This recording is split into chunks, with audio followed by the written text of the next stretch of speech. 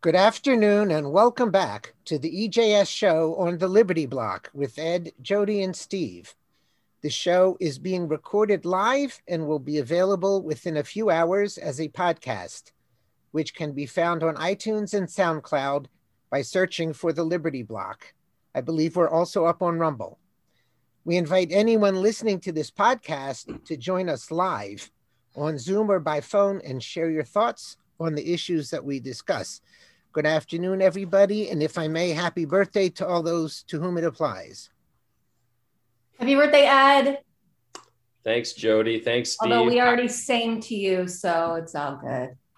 Well, I feel special. You could have shared it with everybody, but I'm glad you shared it with me. So there's so much going on, as always. I just want to run through some of the things that are on my mind. As a New Yorker, which at least one of us has gotten out of here, Ed, I'm sure everyone saw the YouTube with Cuomo's Who Cares? Everybody see that? I'm sorry. I think I missed it. Okay, so you've really missed a good one. So the Attorney General of New York State put out a report on Cuomo having pushed all the COVID people back into nursing homes, and so many of them died, and then he wrote a book to say how great he was.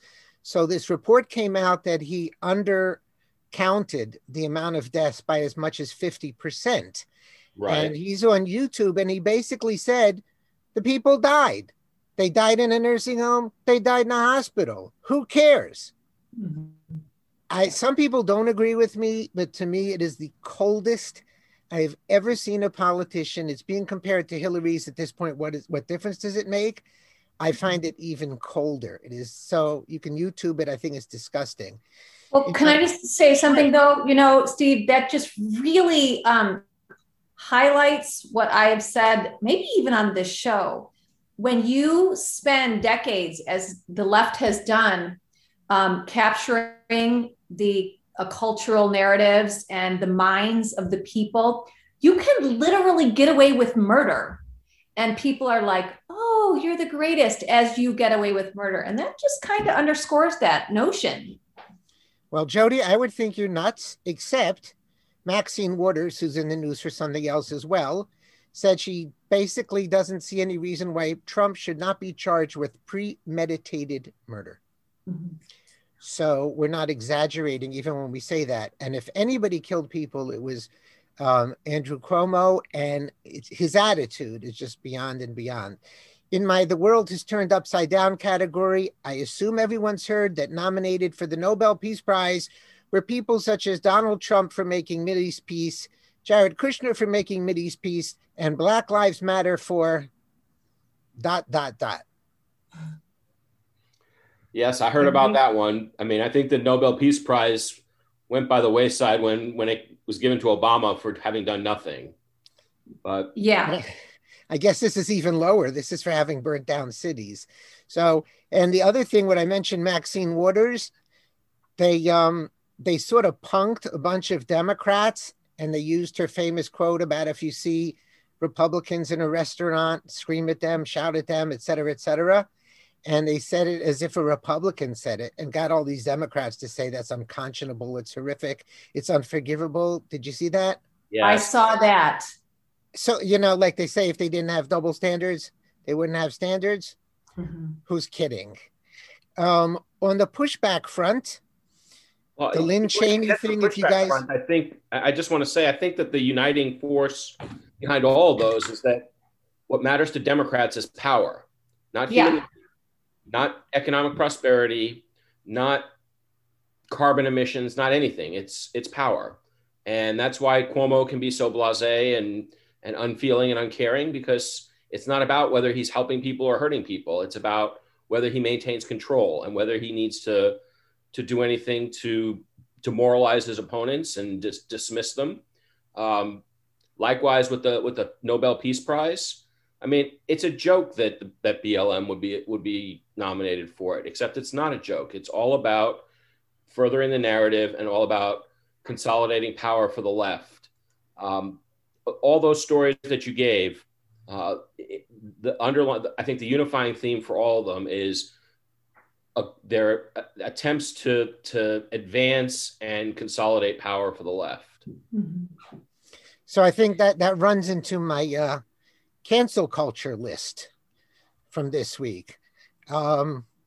Twitter suspended Focus on the Family for mentioning that the new, what is she, Health and Human Services Secretary that used to be a guy but is now a gal, mentioning that biologically she was a guy, so they threw them off of Twitter. Mike Lindell, I'm sure everybody heard that he was taken off of Twitter. YouTube demonetized the Epic Times.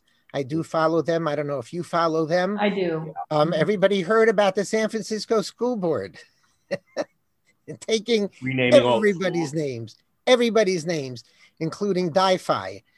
Jody, you're familiar with the company Sephora? I don't know much about it. Yes. So makeup. They cut ties with this lady because she supported Trump in some ways. So since her values aren't in line with them, they can no longer use her as a spokesperson. Oh, I didn't hear that. Oh, she was a Well, you know what? I've never shopped there, so I'll be sure not to shop there. And they're trying to ban Trump supporters from federal jobs and from even joining the military. Now, I think this is the same military that we're saying we're risking national security if we don't let transgender people in the military, because if they're qualified, we need them. But if they supported Trump, then we don't need them. And for you, Ed, the continuing purge of non-compliant lawyers. We know Trump lost a few more lawyers. I don't know if it was because of that, but I know any lawyer who tries to do anything, they put pressure on their firms to dump them. And at what point is this going to hit more and more lawyers? Obviously, they're trying to take away honorary degrees from Cruz, from Hawley, from all these other people.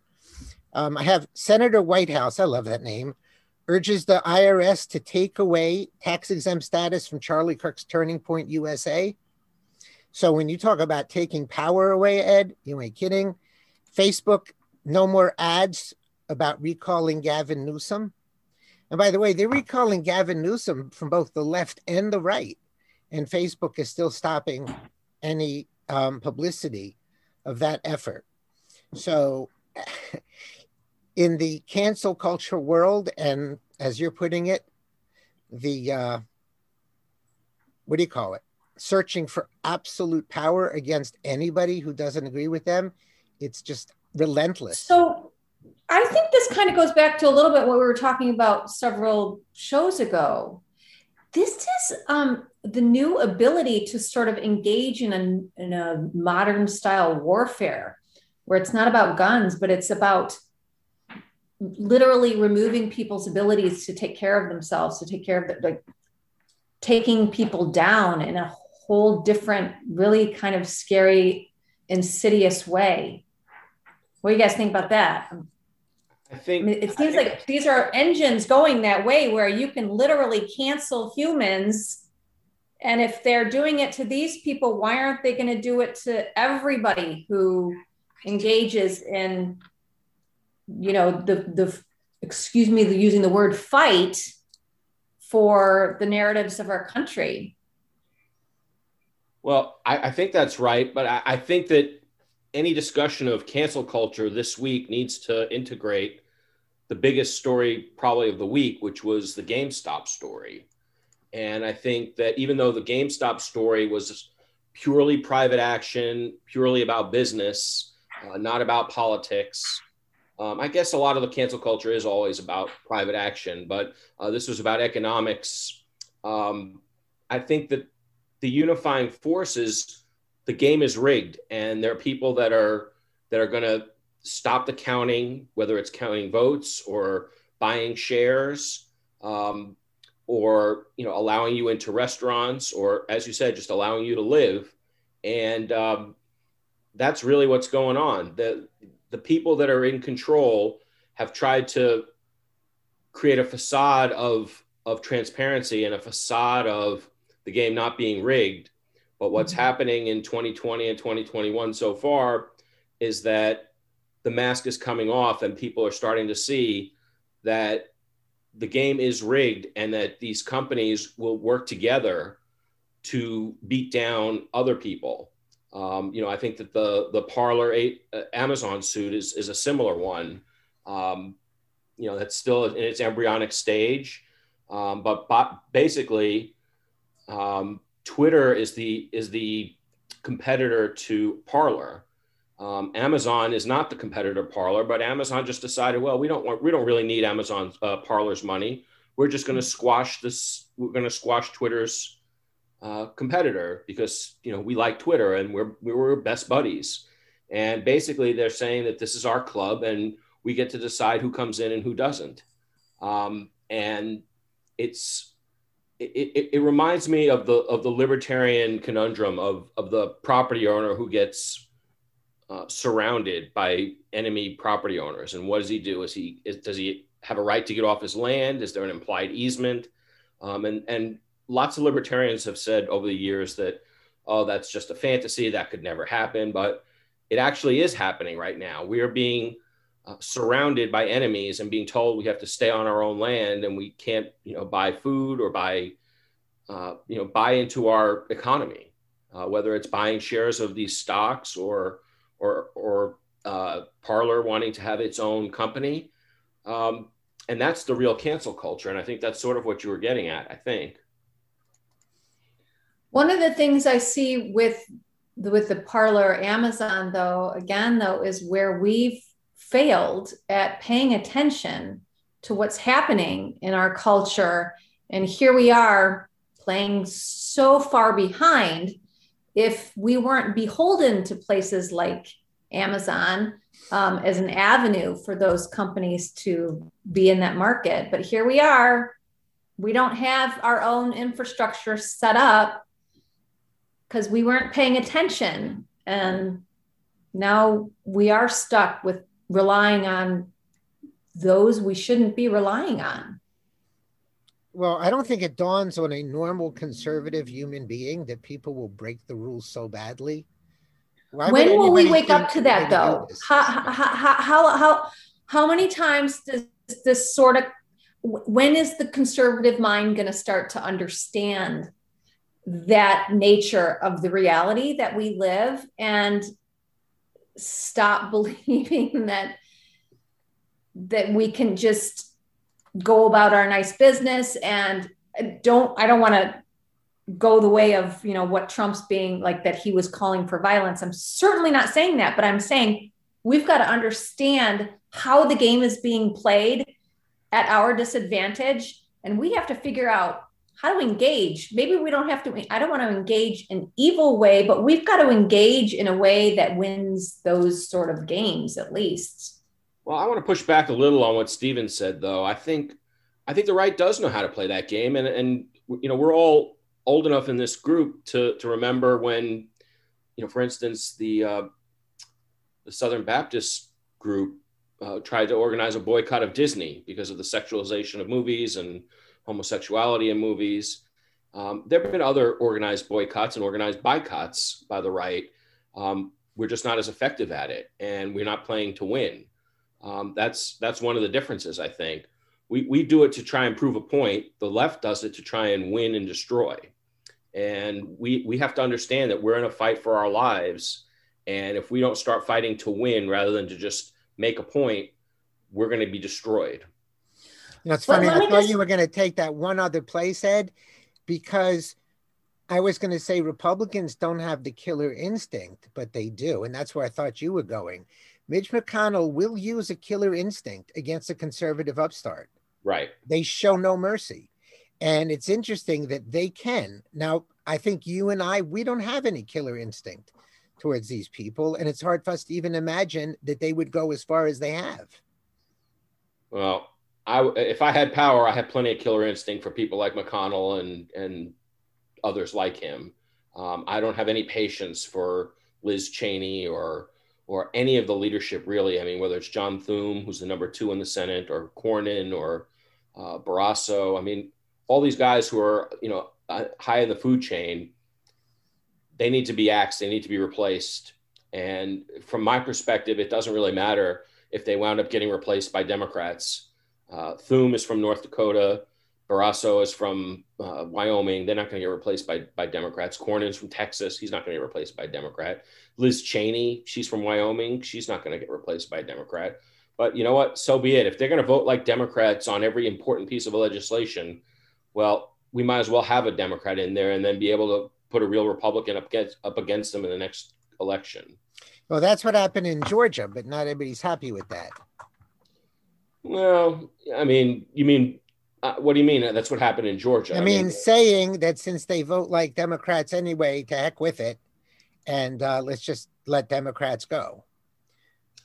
So, I was loud and at the forefront of saying that we need to fight for Georgia. So I'm not going to say that I thought it was a good thing that we lost there, but I am also of that opinion that even if they had won 51-49 Republican or 52-48 Republican, is not really a majority because we've got too many squishes on the Republican side that are going to go over anyway. I mean, it's not a real majority. It just would give them committee assignments and fake power and extra money. But so that brings me to something I wanted to bring up that I didn't even think about to put in show notes before the show. My impression is that the Republicans in the Senate are almost just rolling over to approve every one of these cabinet nominations. And my impression was that that's not how it was 4 years ago. Is that your impression? That's definitely not my impression. And it's a very disappointing thing. I'm not saying that they had to fight every single last one of them, although that's what the Democrats pretty much did to Trump. But they certainly should have been picking, and they should be picking and choosing some of them to make an example of them and to make a point. You don't just show up on election day on November 3rd or, the first Tuesday in November and say, well, vote for us. You need to make your argument all throughout the 2 and 4 year period. And one of the ways to do that is to grill these radical crazies that Biden is nominating and put them on the record. And you know what? And if they wind up getting confirmed, they get confirmed. But, you need to make their lives, you need to make them squirm. I mean, look what they did to Kavanaugh when he was trying to get confirmed for the Supreme Court. They lied about him. We don't have to lie about these people. We can just tell the truth, but they're afraid to tell the truth. Sad. So I'm correct that Trump's nominees for cabinet did not get just such an easy ride, right? No, and Republican nominees never do. They always get raked over the coals. I mean, what is Pete Buttigieg's qualification for transportation minister? I think he said it was because he once took a bus or something. So, I mean, really, what are we doing? And yet, I'm not following closely, but you don't have to. Every day there's a headline. Another few people seem to be approved, just like that. And 5 Republicans voted against them. And it's, again, we just roll over and we say elections have consequences when they win, and we just give them seemingly whatever they want. It's just, I won't say it's disappointing because I don't even expect anything more at this point. It's just sad. Yes, it's definitely sad. So we have to take it to the other side because the real pushback, and I think, you've asked a lot of times, where's the pushback? Desantis is coming out really, really strong against big tech. I don't know if everybody heard his speech, read the article about his speech. Yep. I mean, he came out with proposed legislation to really make it difficult for big tech companies that are going to do business in Florida. I think it'll be interesting. I mean, it almost reminds me of the egg labeling requirement that California implemented about a dozen years ago. That basically made every state in the country have to comply with California law. I don't know how Twitter and Facebook and all these social media companies are going to be able to comply with Florida law only in Florida. If they're going to comply, they're going to have to comply everywhere, I would think, because I don't know how they're going to know whether somebody's in Florida or not. So legally, if what exactly is his jurisdiction? And is there any way for them to go to a federal court and say, since the internet bounces back and forth around the world, by definition, it's interstate commerce and he can't regulate it? Well, you can regulate interstate commerce, but there has to be a nexus to the jurisdiction. And, the defendants, the social media companies might make the argument that, that there's no jurisdiction over them in the state of Florida because they're not purposefully directing their activities at that state.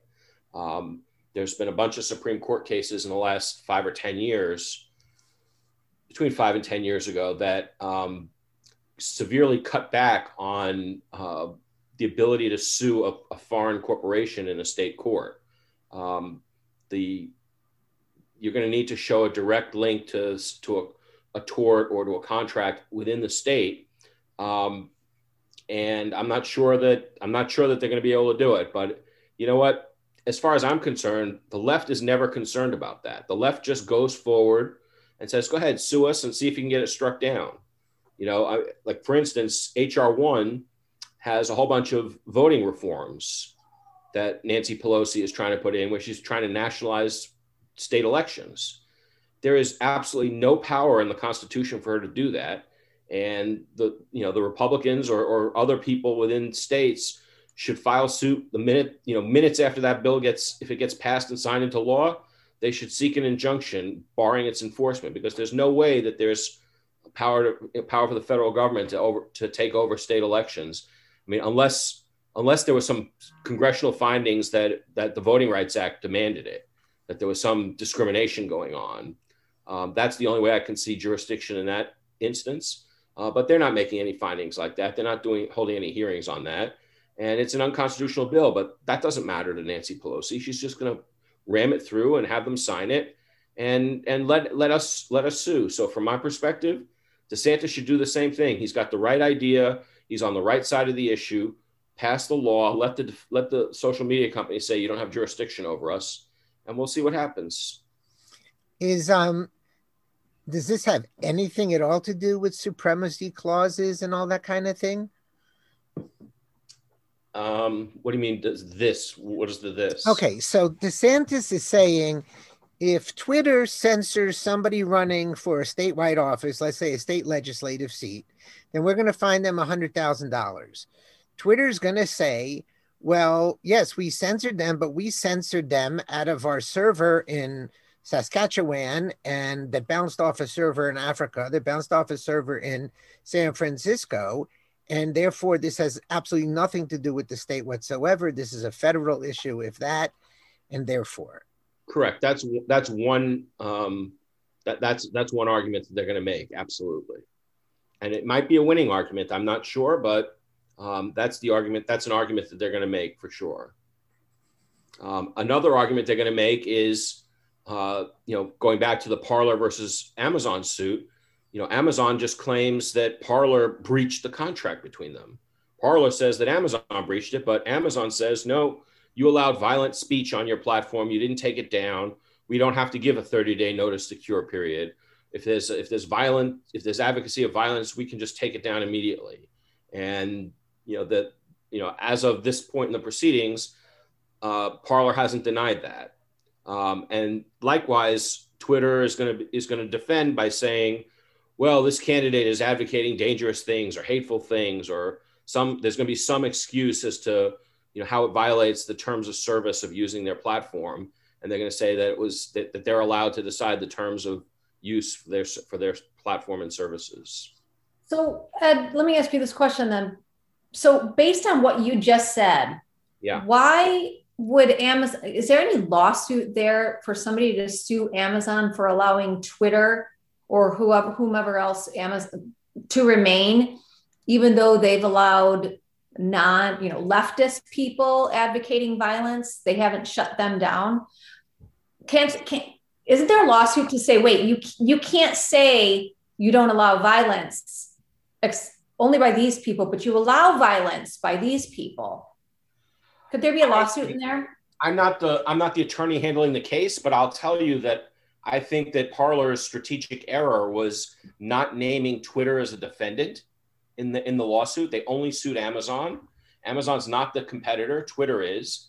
If they had made Twitter a defendant, they could have made the case. They could have made the argument that under the Sherman Act, under the antitrust laws, that precisely the point you're making shows that it's pretext for Amazon to say Parler is violating the terms of service, because there's far worse examples of violence being advocated on Twitter and Facebook, and Amazon hasn't taken any action against them. Could there be a separate lawsuit then? Could there be a separate? It depends on the rules of the state. Some states allow piecemeal litigation like that. Some don't. I should also say Parler can still make that argument with respect to Amazon. I just think it would have been a stronger argument to make if Twitter were also a defendant. But they allude to it in their filings.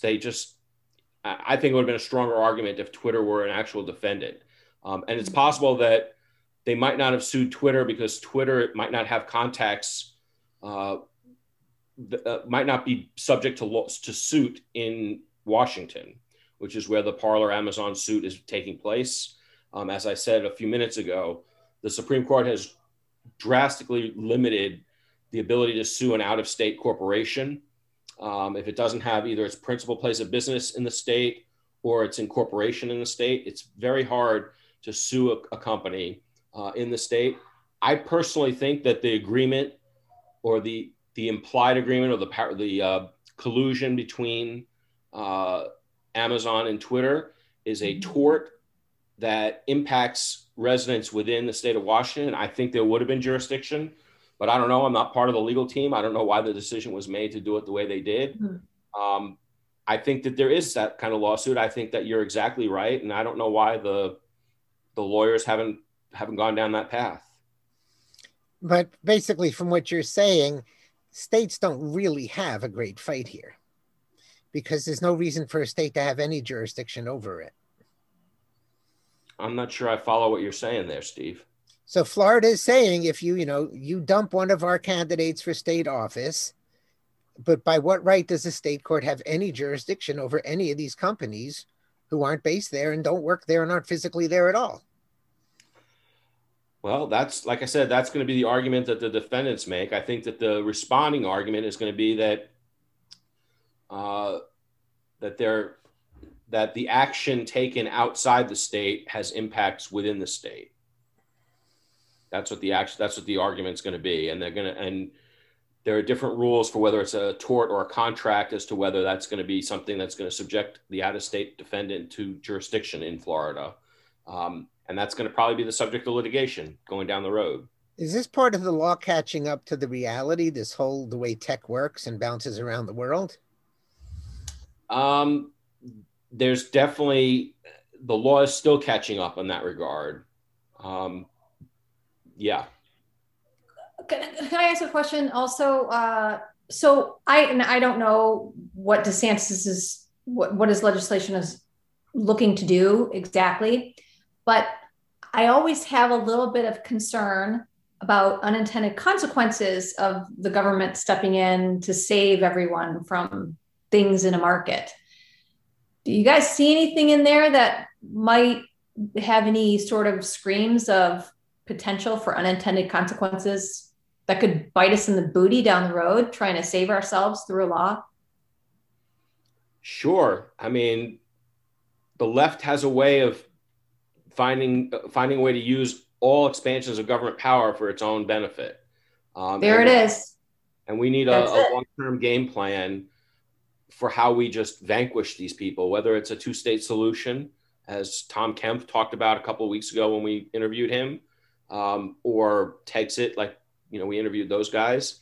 I'm not sure what the long-range solution is, but returning to the status quo as it was before is not going to get us anywhere, because I like to, the analogy I like to use is, people talk about needing a reset. I have this in, this happens in personal relations. You'll get into, arguments with people, you come to some like impasse, and, you want to just go back to when we were, better friends.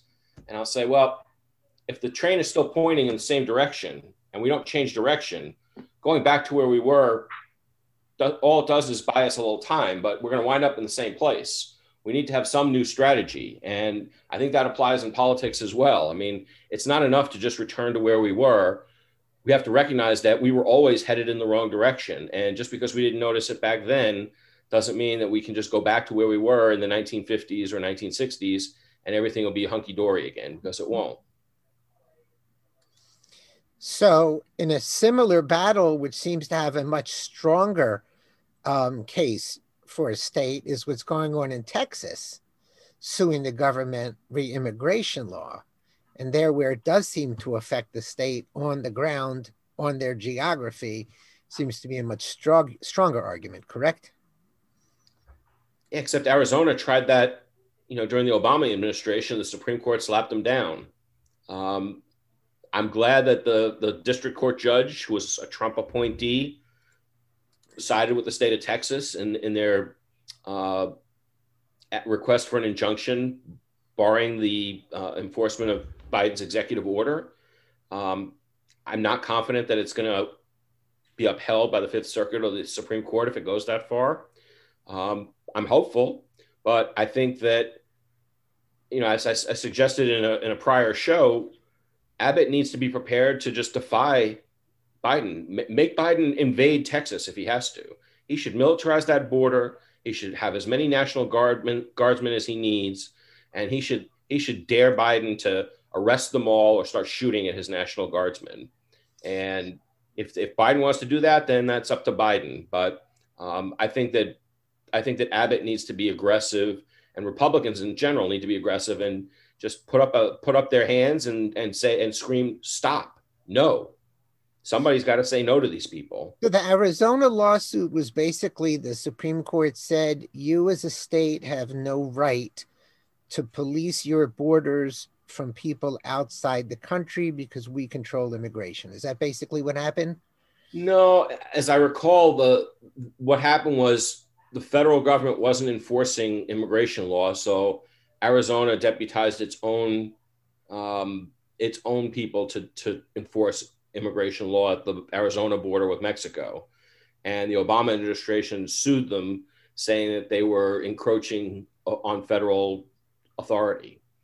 And the Supreme Court ultimately agreed with the federal government on that. Right. So that's sort of what I'm saying. It's saying you can't control your border. Only we control your border. Right. And you know what? Like I said, if the Supreme Court were to rule that way in this case, I think Abbott should look up what Andrew Jackson said in about 1832 when he said, the Supreme Court has rendered its decision. Now I'm rendering mine. Let's see the Supreme Court enforce its order. And that's what I would do. And if Biden wants to send the army in, let him send the army in. If he wants to start a war in Texas, let him start a war in Texas. If I were Texas, I would not. Would. Do you think he wouldn't? Because I kind of think the left would. I think it would too. And you know what? If that's what it is, that's what it is. I mean, I don't want to be cavalier about civil war and fighting, but I think it's even more cavalier to just keep surrendering. And we have to put up a line and say no.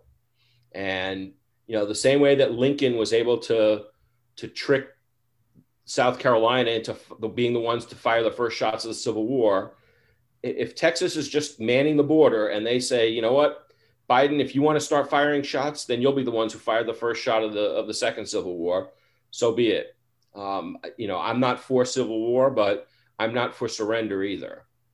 So how parallel is this to sending federal troops to integrate schools? How parallel is what? If Biden the federal government coming in and saying you're violating the civil rights of people, and we have a right to enforce it, even if you and your law enforcement refuse to.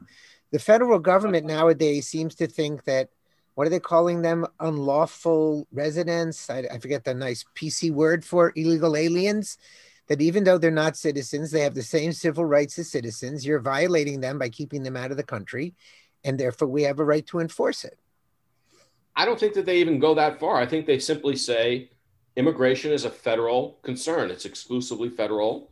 And as the federal government, we have the power to decide how, when, and where to enforce federal immigration law, and a state doesn't. But they have given civil rights to non-citizens and to even people who haven't gotten here yet. Right. I mean, I think if that were the argument that they'd make, I think that's a weaker argument, because I think that non-citizens have fewer civil rights than citizens, but I don't think that's the argument that they would make. I think they just would blanketly say this is an immigration issue. I think that in that sense, they probably had mean, I think Eisenhower had a pretty strong case to send in troops to Little Rock, but enforcing the federal civil rights laws was an appropriate federal purpose, and enforcing federal immigration laws, it would be theoretically an important federal purpose. The state of Texas has a right to have law enforcement enforce its own laws, and it doesn't have, they can, if they want to keep police along the border, that's up to them. If I were Abbott, I wouldn't say your job is to enforce federal immigration policy. I would say your job is to protect the integrity of Texas, and let the federal government say, well, that interferes with federal immigration law. I don't think it does. I think Texas is a sovereign entity and a sovereign state and has a right to protect itself. And that's the argument that I would make. And I would let the courts rule how they rule. And if the courts ruled against me, I'd say, well, tough dogs. We are not going to surrender our border just because Joe Biden has other ideas for what Texas should do. That's what I would do if I were Greg Abbott. Well, I think the Texas nationalist movement, I won't say they're rooting to lose, but this would strengthen them unbelievably if the federal government says you have to take in people that you absolutely don't want to take in, and we're going to come down there and force you to. Because this whole idea is a state sovereign in any way, or task it the other way? In what way is a state sovereign nowadays? Well, that's a good question. And it's a question, if I'm the state of Texas, I'd be willing to fight over. I wouldn't roll over on it. Of course, they'll play the money card like they're doing. We had a discussion, I don't remember, on the show or off the show, of some state legislators saying that if they end these states of emergency, they'll lose funds. I know in Wisconsin, they passed a law to repeal the state of emergency, and then they immediately backed off of it because they were going to lose state funds. People in New Hampshire have told me, legislators, both, we would lose federal funds if we end the state of emergency, we wouldn't. People in the know have asked around and say they can't get a straight answer. So the federal government will say to them, okay, no problem. You control immigration. You're not getting a nickel for food stamps, not getting a nickel for Medicaid, not getting a nickel for that. And unfortunately, that's what Republicans always roll over for, even if they don't roll over for the law thing. Well, you want to know something? I would be all for that. That would be great, especially if the Republicans could learn that lesson. If the Republicans would do that when they're in charge, Trump was just president for 4 years. He did do that. Sanctuary states, sanctuary cities that said, we are not going to enforce federal immigration law. Trump also last summer tried to cut funding for police departments in cities that weren't dealing with the looting and the rioting. But the Republicans wouldn't go along with it. The Republicans should follow that. That's the tool that the founders gave us. The founders said, Congress has the power of the purse. Okay, let them cut funding. And you know what? We should do it too. We should cut funding to education. You want to close your schools? Fine. We're going to cut the funding for it. No problem. Let's defund. Let's reimagine education. Let's reimagine schools, to use the left's language. We should play that game too. And we got to fight to win the way Biden fights to win and the Democrats fight to win. That's fine. The power of the purse is the power of the purse. That was a tool that the framers specifically gave to our legislature. And the Democrats are willing to use it. For some reason, the Republicans cower in fear and are afraid to use it. That's the real problem. Okay, I have maybe a stupid question. I'm not really privy to what our immigration laws are, but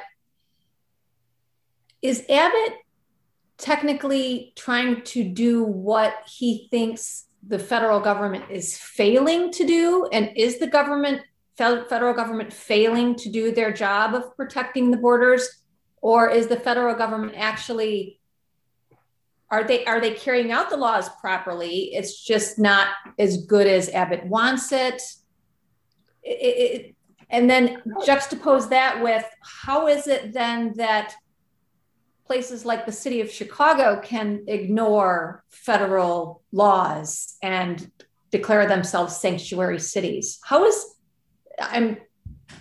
you understand my questions? Your question was a great question. I don't know the exact particulars of the Texas lawsuit, except that I do know that they argue that the executive order regarding a moratorium, a 100-day moratorium on deportations, violates an express federal statute and also violates an agreement that Trump made with the states in the last weeks before he left office. My understanding is that the second argument about the agreement with Trump, the district court judge hasn't ruled on that in granting the preliminary injunction, but he did rule on that they did agree with the state of Texas that the executive order was contrary to an express statute. I think, though, that's basically the Arizona SB 1070 case. I mean, Arizona was saying federal government's not enforcing its own law. And the Obama administration argued, well, we have discretion to decide how and when and where we enforce our laws. We can decide that, we don't think this is worth sending all of our federal marshals to deal with this aspect of immigration law. We're going to send them somewhere else. And that's what I expect the Fifth Circuit is going to say, or the Supreme Court. I don't know. I mean, I hope not. But if they do, I think that Abbott should stand firm. But that argument only would cover they're not sending their people. But that in no way stops Abbott from flooding the border with his own people. So that argument doesn't cover that. Well, if the federal government's argument is that in the Arizona case, they said that the Arizona immigration officials were interfering with the decisions of the federal government on how to enforce federal law, and that under the supremacy clause, the state's actions had to be stopped. Now, well, aren't sanctuary cities doing the same? I think interfering. So. And again, I agree. We just dealt with this for 4 years, and the Republicans didn't do squat about it. And they should have cut funding. They should have put pressure on these states immediately. The same way, I mean, we're 2 weeks into the Biden administration, and you're already raising questions about them threatening to cut funds off. I mean, we went 4 years and it didn't happen under the Trump administration. That's the difference. I mean, I don't want to sound really dumb, but don't they have some kind of oath about faithfully executing the laws? Who? Doesn't the president say something like that? Yes, but I mean, on a certain level, that's the whole thing. They do have discretion, right? I mean, there are, a gazillion laws on the books. It's not up to Steve Axelman or Ed Maslish or Jody Carroll to decide when, which law has to be enforced first, right? I mean, if one president says immigration is a high priority and another president says drug laws are a high priority and another one says sex trafficking or child human trafficking is a priority, I mean, maybe Congress can say, no, we don't agree with that. We're going to pass a statute that directs you to focus on X, Y, or Z. The courts are not in a position to second guess. The courts, if the executive says, we have limited funds, we have limited resources, we only have a certain number of people at the Justice Department and the FBI and all the rest, we have to decide where's the most efficient use of our resources. I'm a little reluctant to say a court should overturn that decision. The problem is when you have someone like Obama or even, I don't know about Biden. Biden, it seems, I don't know who's calling the shots, but we're not seeing good faith exercises of discretion right now. We're seeing discretion used as a rationalization to cover lies and to cover policies that are not authorized. I hate to do this on somebody's birthday, but I'm going to argue with you. I actually think that most of the federal government's force is going to be focused on much more important issues and saving lives. They just came out with this new federal law passed by the CDC about masks on public transportation. And I think that is where they're going to be putting all of the force of the federal government. And that obviously saving lives comes before these poor immigrants. Wait, I'm glad I was going to ask, how do they have jurisdiction? Do they, I get where they have jurisdiction over all federal buildings and places, but isn't it going into... When they were burning down federal buildings, I believe in Oregon, for some reason, the states didn't say they had jurisdiction. But ask the better question, where is the CDC becoming a lawmaking body? Well, that's a whole question about the administrative state. I mean, there's a whole, Justice Gorsuch has actually written a lot about the unconstitutionality of of the delegation from Congress to the executive agencies. And I personally agree with, I don't believe that that's a valid delegation. If Congress wants to pass a law and say, well, we want to have clean air and we're going to delegate rulemaking to the EPA. To me, that's unconstitutional. I think that Article 1, Section 1 of the Constitution says all legislative powers granted herein are vested in the Congress. I don't think that the Congress should be able to divest itself or to alienate those powers. The delegation doctrine for administrative agencies allows it. I think that's something that needs to be overturned. I don't know how the courts are going to do it after probably almost 100 years of allowing it, but that's the problem. Even if they didn't allow it, don't you see they could have like a backdoor way of, written by Congress, but really written by, they could still do it behind the scenes, don't you think? They could use the wording of, well, we've consulted the experts and based on experts, we're making this rule. And well, who's the we're making this rule? The EPA or Congress? Congress. I'm just saying they could say they're doing it after consulting with experts, we're making this rule. No, there should be a bill for every one of these rules. If they want masks, and I've said it before about abortion, if the whole country wanted masks, Congress could pass that law in 5 minutes. It doesn't take long to pass a law if you really want to pass it. They can waive all their ridiculous requirements and send it to the president by email. But I think you also asked the question, Jody, of forget the interstate transportation. I believe they're applying this to Uber as well. Is that what you heard? Yeah. So where in the world they get that authority? Yeah, that was my question. How do they have jurisdiction there? Well, I mean,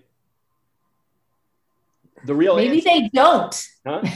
Maybe they don't. Right. I mean, I don't think that they should, but I mean, the real answer is that when Congress is regulating a large, a national industry that has some purely intrastate commerce, I don't think that there needs to be an exception for the purely intrastate commerce when Congress is passing a comprehensive bill that applies to everybody.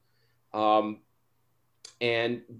I mean, I don't know that Uber itself is an interstate commerce, but transportation, I think, is an interstate commerce. And there's a lot of transportation that does cross state lines. Whether you agree with that or not, that's well settled law. That's why we have the federal interstate highway system. Congress, that's how Congress has the authority to build highways that go from one state to another. Even though lots of people who use those highways never leave the state. But wait, don't they admit that they don't have a federal right to regulate speeds and they had to do that through funds? So they admit they don't control that. Well, no, that's a different issue because they tried to, they wanted states to implement a 21 drinking age. And they tried to include that in a transportation bill, saying we're not going to give you transportation funds unless you raise your drinking age to 21. But I think they admit that they can't control speed limits in states, even on the interstates. I'm not aware of that. Maybe that's true. I don't know. Because I think the whole reason the 55-mile-an-hour thing was all done through holding funds and giving funds, I'm pretty sure.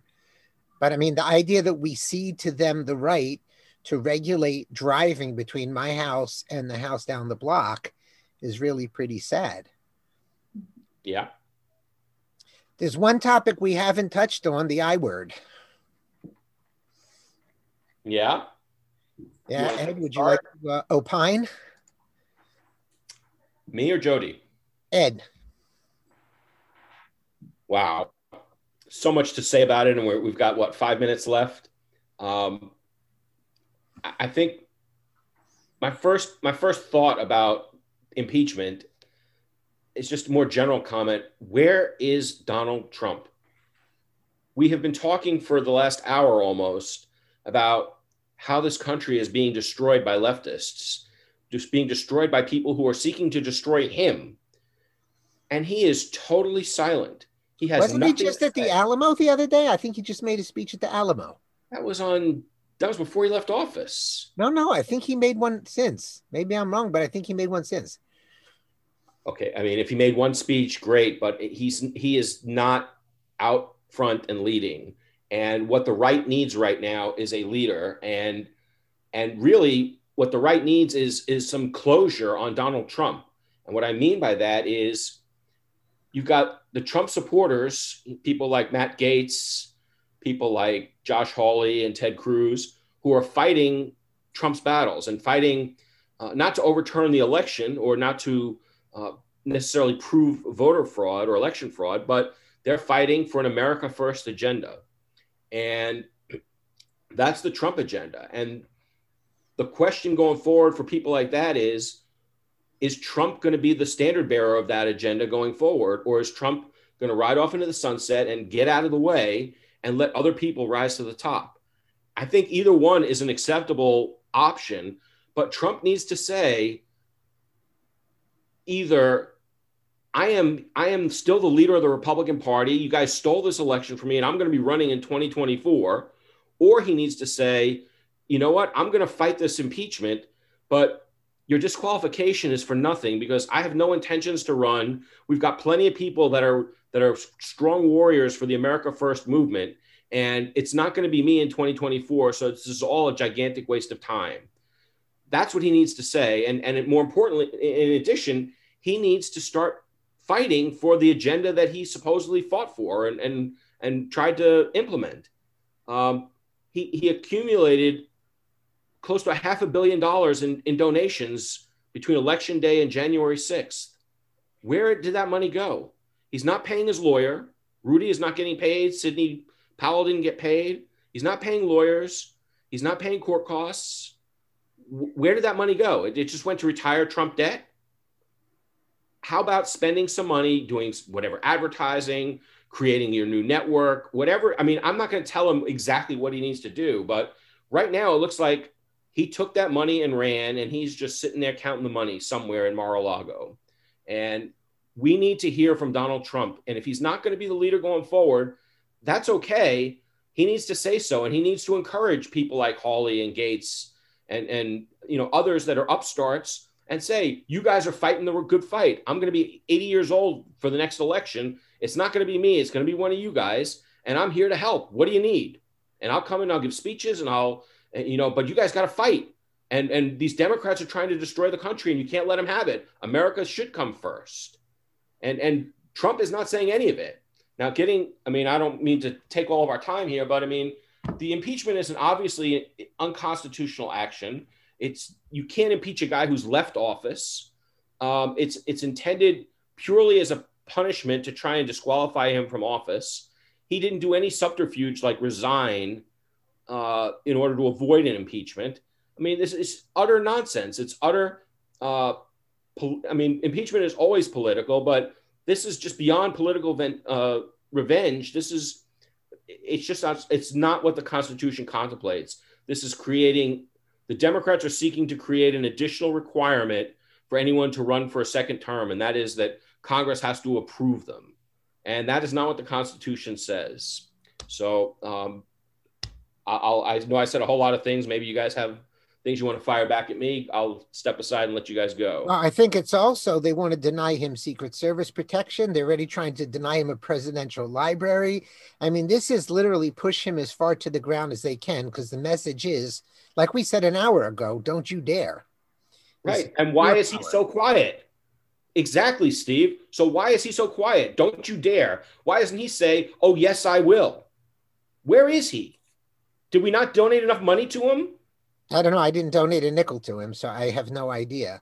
I know that his lawyers, the ones who stuck with him or that he just hired, are saying it's purely unconstitutional. What do you think about the idea of just not presenting any defense at all? Just saying it shouldn't happen. To heck with you. And by the way, didn't Graham just say, don't dare bring up the election fraud or you're going to lose all of us? Here's what I think, guys. I am 100% on the opposite side of that fence. When I look at what Congress, what the Senate might do over the next 3 months, I can't think of anything more productive for them to do than to have a long, drawn-out impeachment trial over whether or not there was election fraud, whether Trump's statements are true or false. I mean, do we really, as Republicans, as conservatives, want the Senate to be debating immigration reform and the Green New Deal and all these other crazy proposals, DC statehood, Puerto Rico statehood? Do we really want to have the Senate taking up those issues? Or do we want to have the Senate bogged down in an impeachment trial that is unconstitutional anyway, and that realistically, it doesn't matter. I mean, I don't think Trump is going to run in 2024 anyway. I mean, other than as a vanity thing. But regardless, I mean, if he doesn't run, there are plenty of other people that can take the mantle from him. It's a joke, and Trump should just make it a joke. Not make it a joke, but he should call their bluff and say, I'm just going to fight.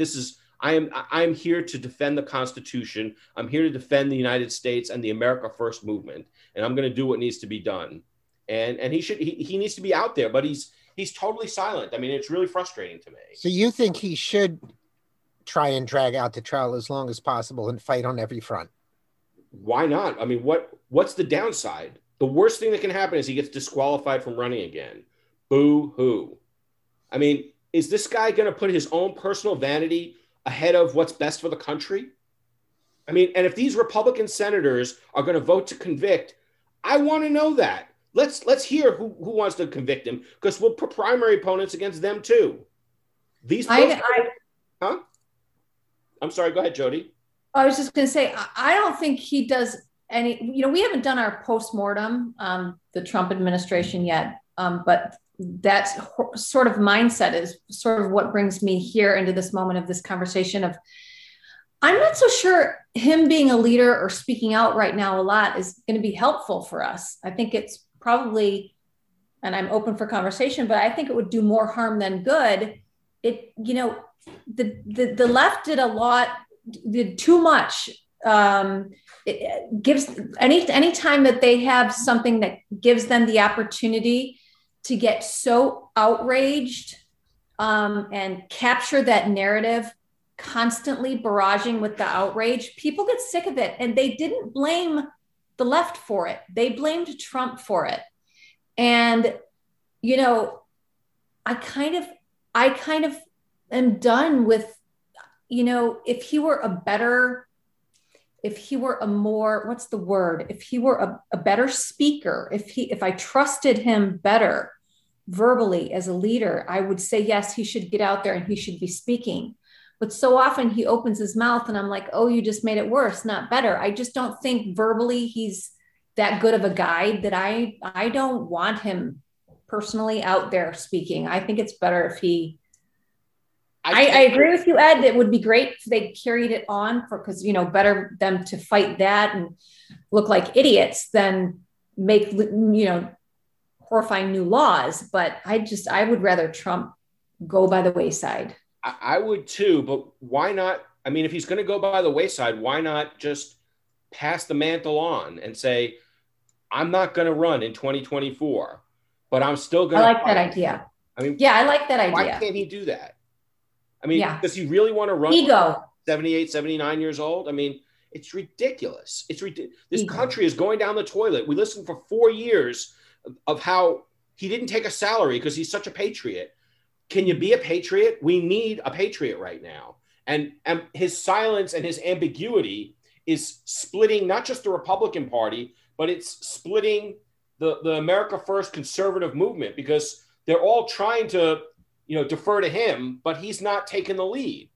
So there's almost a power vacuum that the bad guys are filling. Mitch McConnell is able to fill it because, Josh Hawley is doing a great job. Matt Gaetz is doing a great job.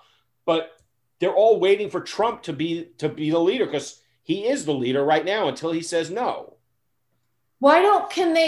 Can they just assume he's not then? Can't they just take that lead and not need him to sort of officially step down? I mean, what if they're not going to hear from him? What if Trump runs again in 2024? I mean, then you've. Oh God, I hope he doesn't. Yeah, but they still need him to campaign in primaries and stuff. I don't think he's fading away. I think there's a lot of people who will need him He's Help fading him out away of right primary. now, though. He's Sorry? He's not a part of the game right now. I think it's still kind of early to say. Okay, let's wrap up. Closing ideas, thoughts. It was a great conversation. I don't think I have anything pressing.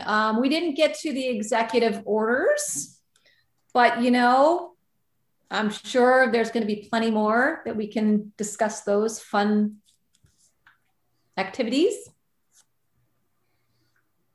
Yeah, I think that the ending of our conversation is exactly how I'd like to end it. Where is Donald Trump? He needs to either decide he's going to run and say, I'm going to fight and I'm going to be in every battle, or he needs to say, I'm not going to run, but I'm still a patriot. I'm going to fight for this country. He needs to issue some clarity, and the ambiguity from the silence is really the most harmful thing. He needs to show that he's a leader and that he's not just a narcissist. Well, I'm tempted to say, tweet that to him, but I don't think you can. So we'll leave it at that, folks. We'll be back next week, same time, same channel. Hope everybody enjoys this. And thank you very much, Ed and Jody. Have a wonderful day. Thanks, guys. Thanks, everybody.